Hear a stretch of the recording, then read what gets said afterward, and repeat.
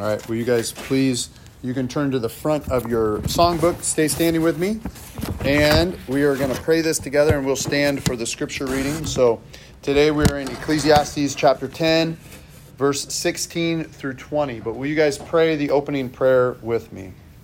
Lord, give us life as we seek you and your kingdom with a whole heart, as we attempt to fear you and keep your commandments. Let our lives be found in Christ, led by the Holy Spirit, as we walk in the arena of God's great mysteries. Ecclesiastes 10, 16 through 20. Woe to you, O land, when your king is a child, and your princes feast in the morning. Happy are you, O land, when your king is the son of nobility, and your princes feast at the proper time, for strength and not for drunkenness. Through sloth, the roof sinks in, and through indolence, the house leaks. Bread is made for laughter, and wine gladdens life, and money answers everything.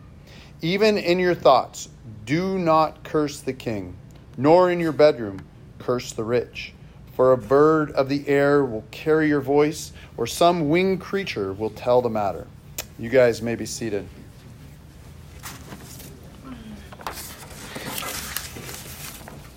I love wisdom literature seems to sometimes not tell the entire story, does it? Like, it's interesting that we get little, especially when we preach it like this, there's little bits and pieces. But as followers of Jesus, we have a very, very interesting and I would argue a very important role in the community and in the countries that we live in. So what I'm talking about is, yes, in our country, we get to some would say, what's the most important thing to do as a citizen of this country? Anybody? Say it, Ty. Vote, right? So we get, that's not what I'm talking about, but us in this country, we get to vote our conscience, don't we? We get to, every time an election comes out, we get to do it, and voting has its values, and it's actually a very beautiful thing in this country, at least. We get to express our opinions about the country, state, or local region's politics, and that has its values. And it's good that we get to have a voice, because not every country or nation or state has this privilege, right? And so we get to use this privilege. And I was thinking about this in Jesus' time. Jesus didn't get to vote about what the Caesar in Rome would do. No one of the Jews got to vote on how the Roman legionnaires would do their things. Laws were made apart from the considerations of people. And this is how some of the world still operates today. So are there Christians in these places where these rules don't operate the same way? Yes. So one of our roles as a Christian is one of prayer. We get to be people of prayer. One of praying for our leaders. And when I say for, my dad used to always say, oh yeah, I'm praying for Obama.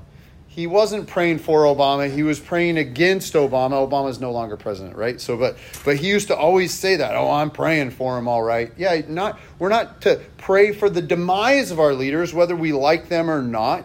And we're supposed to pray for our leaders. We're supposed to pray for our leaders. And if we're honest, some leaders make this easier for us than others. And sometimes, like, our political bents depends on if this can make it easier or not. But 1 Timothy 2, 1 through 4 says this. First of all, then, I urge that supplications, prayers, intercessions, and thanksgiving be made for all people, for kings and all who are in high positions, that we may lead a peaceful and quiet life, godly and dignified in every way.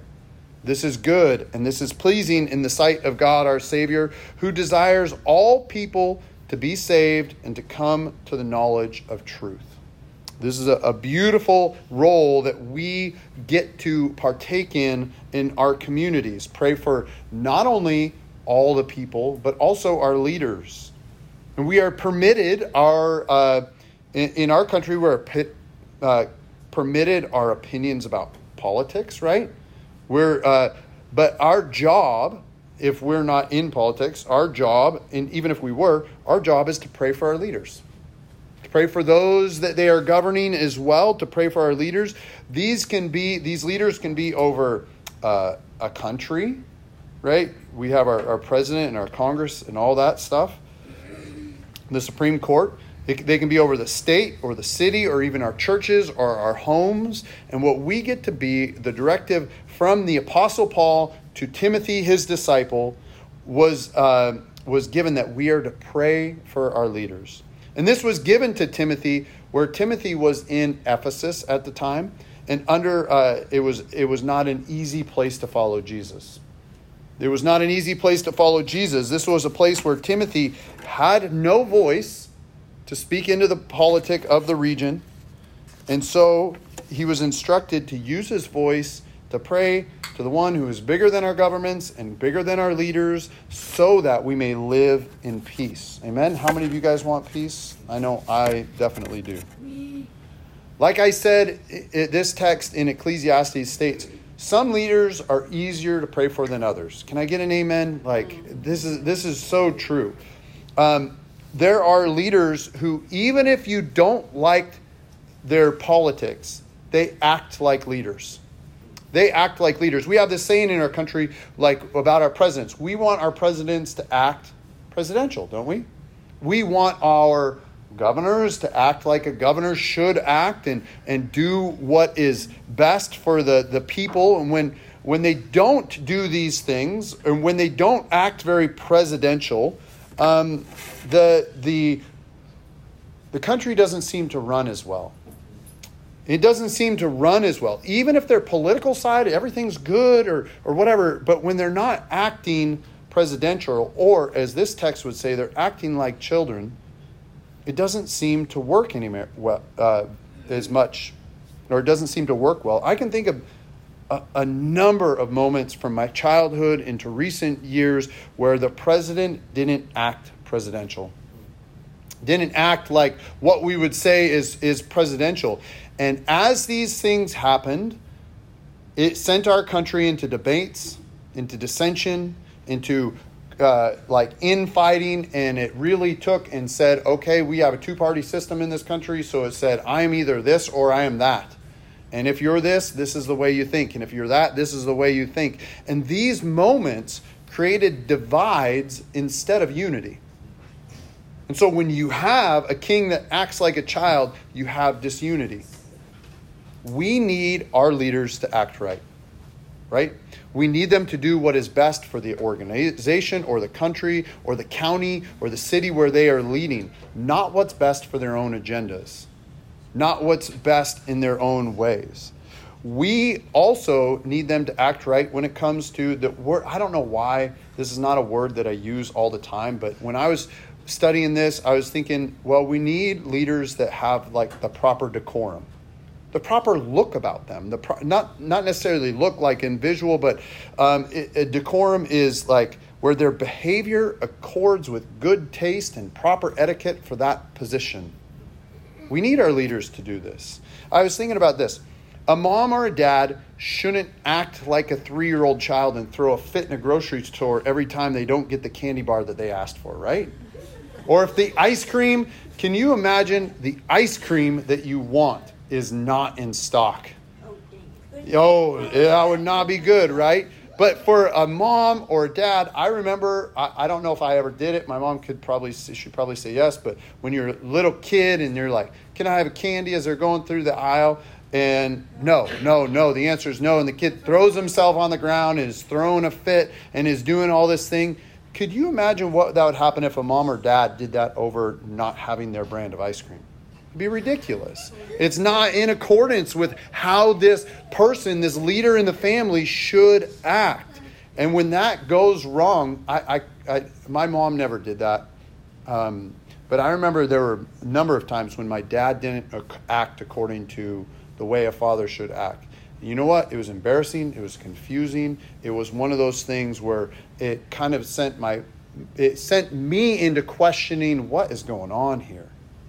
And that's what happens when leaders don't kind of operate with decorum or behavior that has good taste and proper etiquette. There are leaders who know how to lead with proper leadership. And when that happens, it is a blessing to the people. Is it not? It is a blessing to the people underneath them. However, us as Christians, regardless of how leaders act, what do we get to do? We get to pray for them. We get to pray for them. For us as followers of Jesus, we believe that it is prayer that holds up the house, that it is Christ has all things in his hand and he's holding all things together. And we get to call to him for the state of our lives, state of our cities, and the state of our country. This goes so far beyond politics.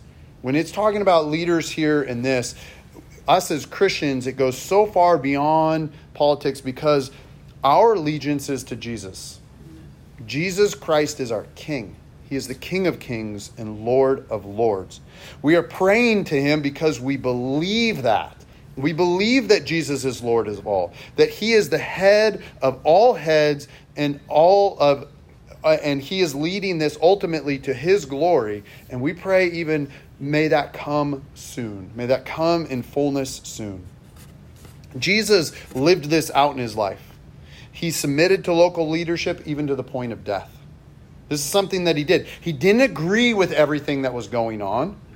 He didn't agree with everything that was going on with the Romans or with in the regions or with the Jewish people, the Israeli nation as a whole or the Jewish nation as a whole. But you know what? He submitted to it. And we know that he did this even to the point of death, to the point where he died on a Roman cross. Even though he knew all the systems were corrupt, he still submitted to the process. It says he didn't even open his mouth to defend himself. And we know that he was placed in a tomb in that region, and that region was under Rome's protection, and a rock was sealed in front of his tomb, and it was guards were placed in front of it. And we know that Jesus rose again to show us that he is alive, ruling and reigning from the right hand of God our Father. And Jesus sent us his scriptures and his Holy Spirit, and he asks us to live lives that transcend the politic of the day, and he asks us to pray. Politics does play a part in making our life easier or difficult, right? But more than that, or rather regardless of that, whether it's easy or difficult, you know what we get to do? Pray.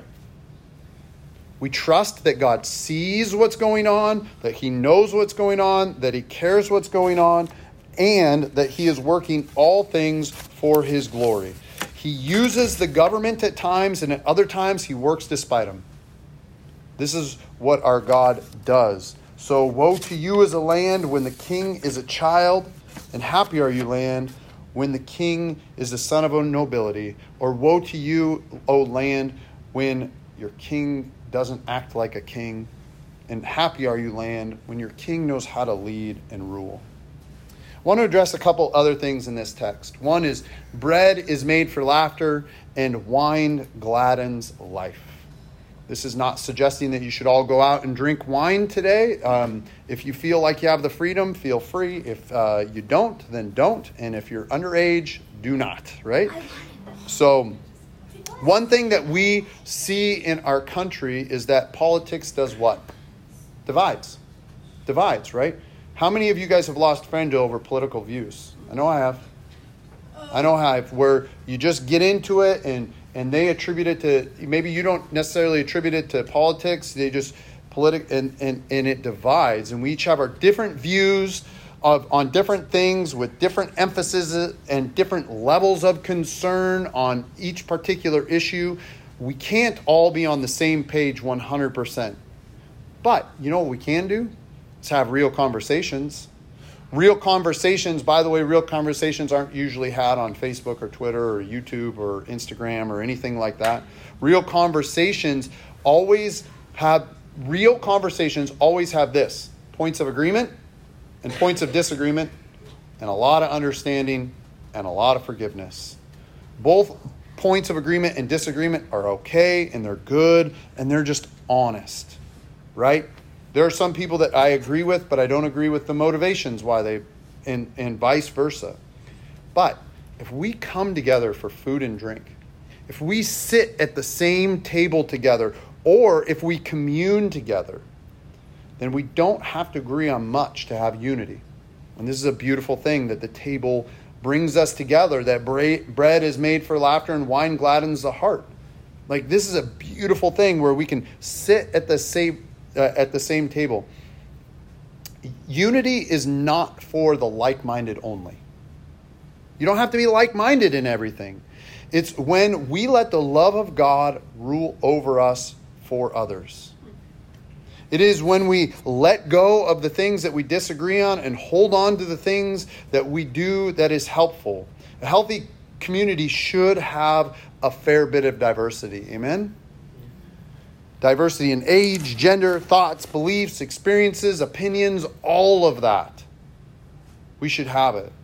But if we can agree on Christ Jesus and Him being our King, His broken body for us, His shed blood for us, that He is risen to be the King of Kings, if we can agree on this, then Lord willing, there will be a lot that we can disagree on, and that doesn't matter. We shouldn't let all the other stuff in life come in and choke our ability to eat bread and drink wine with each other as we do each and every week. We shouldn't let the differing opinions or differing things come in and just say, you know what, because of this disagreements, you guys can't come together under the broken body and shed blood of Jesus, because we can as Christians. Another saying that I think that we should look at, it says, money answers everything. Right? We know that this is not always true, but there seems to be a lot of truth to this statement. Let me ask it this way. How many of you, if you had more money, you could solve at least one or more problems in your life? Yeah, I mean, I'm not saying it would like solve the heart issues. That's not what I'm saying, but it would ease a little something, and it would just help. It would help you get through. There seems to be some truth to this statement that money answers everything. Money can help solve problems, or at least open up more options for us, right? It can open up more options, and this is a good thing. Most of us have participated in fundraisers. Raise your hand, whether you've been there, you put them on, you've done them, right? What do we do for these things? We obviously live this way if we put on fundraisers where we're like, hey, it's good to give money because this money, it's a pain to put them on, but this money helps fund all this amazing work. And not only that, but even as a church, we give away funds through the Thrill of Hope. We know that this doesn't solve all the problems, but we know that it helps many of the solutions for the people who are doing the tasks. That money, it doesn't, again, I don't know, answers everything, I think is a little bit hyperbolic, but it does help. It does help. Money matters. The way that we deal with money, but more than that is the heart of the one who has the money. Money can be a lubricant for good. Amen? However, we also know that money can cause much harm. Not only that, there are unintended consequences sometimes for even those who give with a pure heart. But even in that, God is after our hearts. In a culture that treats money and wealth like a god in and of itself, we cannot worship money as Christians. Amen? In our culture that it lifts money up, it cannot be an answer to corruption and to lead us into destructive paths. But it can be a help. If we think about it this way, Jesus wants us to worship Him in what? In spirit and in truth. Jesus told us that we are to love God with our whole heart, soul, and mind, and love our neighbors as ourselves. So, if that is true, where we worship Jesus in spirit and in truth, and we love God with our whole heart, our whole mind, and our whole soul, there's no room for money to be worshipped and a heart that is wholly devoted to Jesus. If the one whose heart is fully devoted to Jesus, then that money that they have will be used to help Jesus' kingdom come on earth as it is in heaven. I'll ask this. Does Jesus need money? No. Does Jesus use money sometimes to reveal His glory and goodness? Yes. Absolutely. It's a helpful tool. It's like this. Is food a helpful tool? Yes, it's a necessity, but money is a certain necessity in our culture as well. What about this? Is transportation a necessity? Like, do we need to fly on planes? Do we need to? No, we don't have to. But is it helpful to spread the love of God through the entire kingdom? Absolutely it is. Or I was thinking about this. What about the printer press? When the printing press was invented, that changed some things, didn't it? Did God need to use the printing press? No, he didn't. But he did use it for his glory and his goodness. The printing press has also been used for much evil over the years too, if we look at it that way. What about audiobooks? Amen. We can say, I know this crowd can say amen for God allowing audiobooks to be invented. Yeah. And there are a million other things that are used in this world that Jesus doesn't need them, but he can still use them for his glory and his purposes, and this includes money. Verse 20 here reminds us, is a reminder and an encouragement. There's a popular thing in this world to curse leaders and to curse the wealthy. This is something that is so easy to do. So easy to pick on a leader, isn't it? Like you look at them, oh, I would have done this. Really? You don't know everything that they're considering. Or to go and curse somebody who's wealthy because they spent money that you don't have to spend, so you wouldn't have spent it that way. This is something that is easy to do, to curse people. It's always the wealthy or a leader's fault, isn't it? There is some truth in this. The wealthy and the leaders are held to a higher responsibility, but it is not our job to carry out the justice and judgment on them. Amen? I mean, if they're elected officials, I guess we can vote against them, right? We can at least do that. But no matter if our leaders are good or bad or rich or poor, we don't curse them or wish them ill.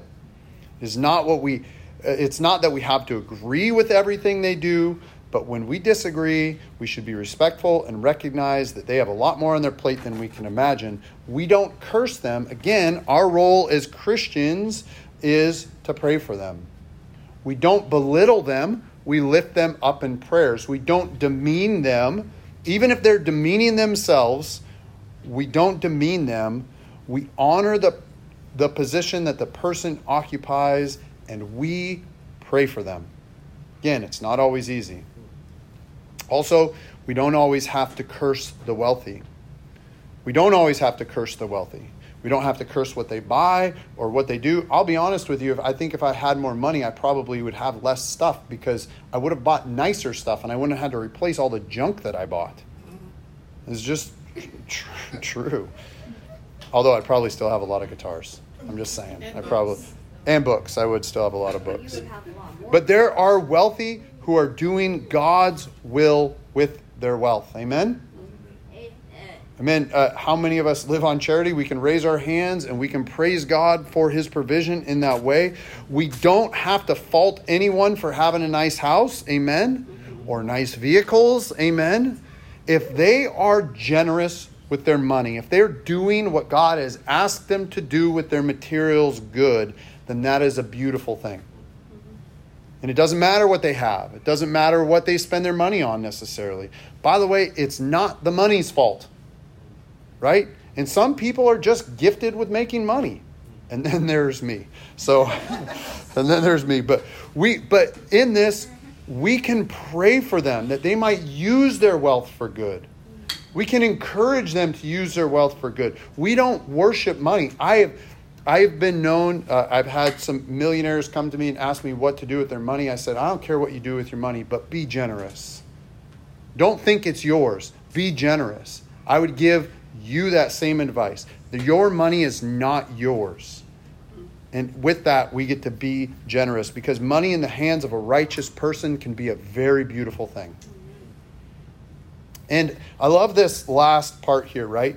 for the bird of the air will carry your voice. It's talking about, don't speak ill against the king or speak ill about the wealthy, because you don't know who their friends are, and it may get up to them, and then they may come and steal your land or do something like that. And that's not the way it works necessarily in this, but I love the word here, for the bird of the air will carry your voice. And we don't need a bird to carry our voice, do we?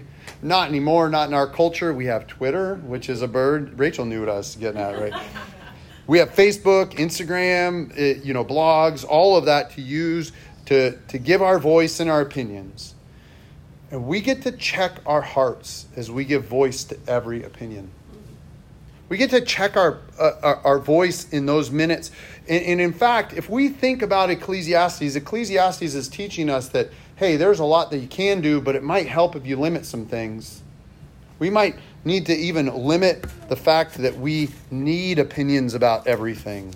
It would be better if we used our limits on our voice and our opinion for things that matter most. This is just another area where I believe that we would be wise to exercise limits. It says, even in your thoughts, do not curse the king, or your bedroom curse the rich. I don't know if this means that you should agree with them. I don't think that at all. But I think that a curse is something beyond disagreement. It's putting them down. It's slandering them. It's not lifting them up. It's not hoping the best for them or praying the best for them. It's cursing them out of your existence. And I pray this as we come here and we see about kings, and we see that about money and leadership and food and all these different things, that our hearts will be full of Christ.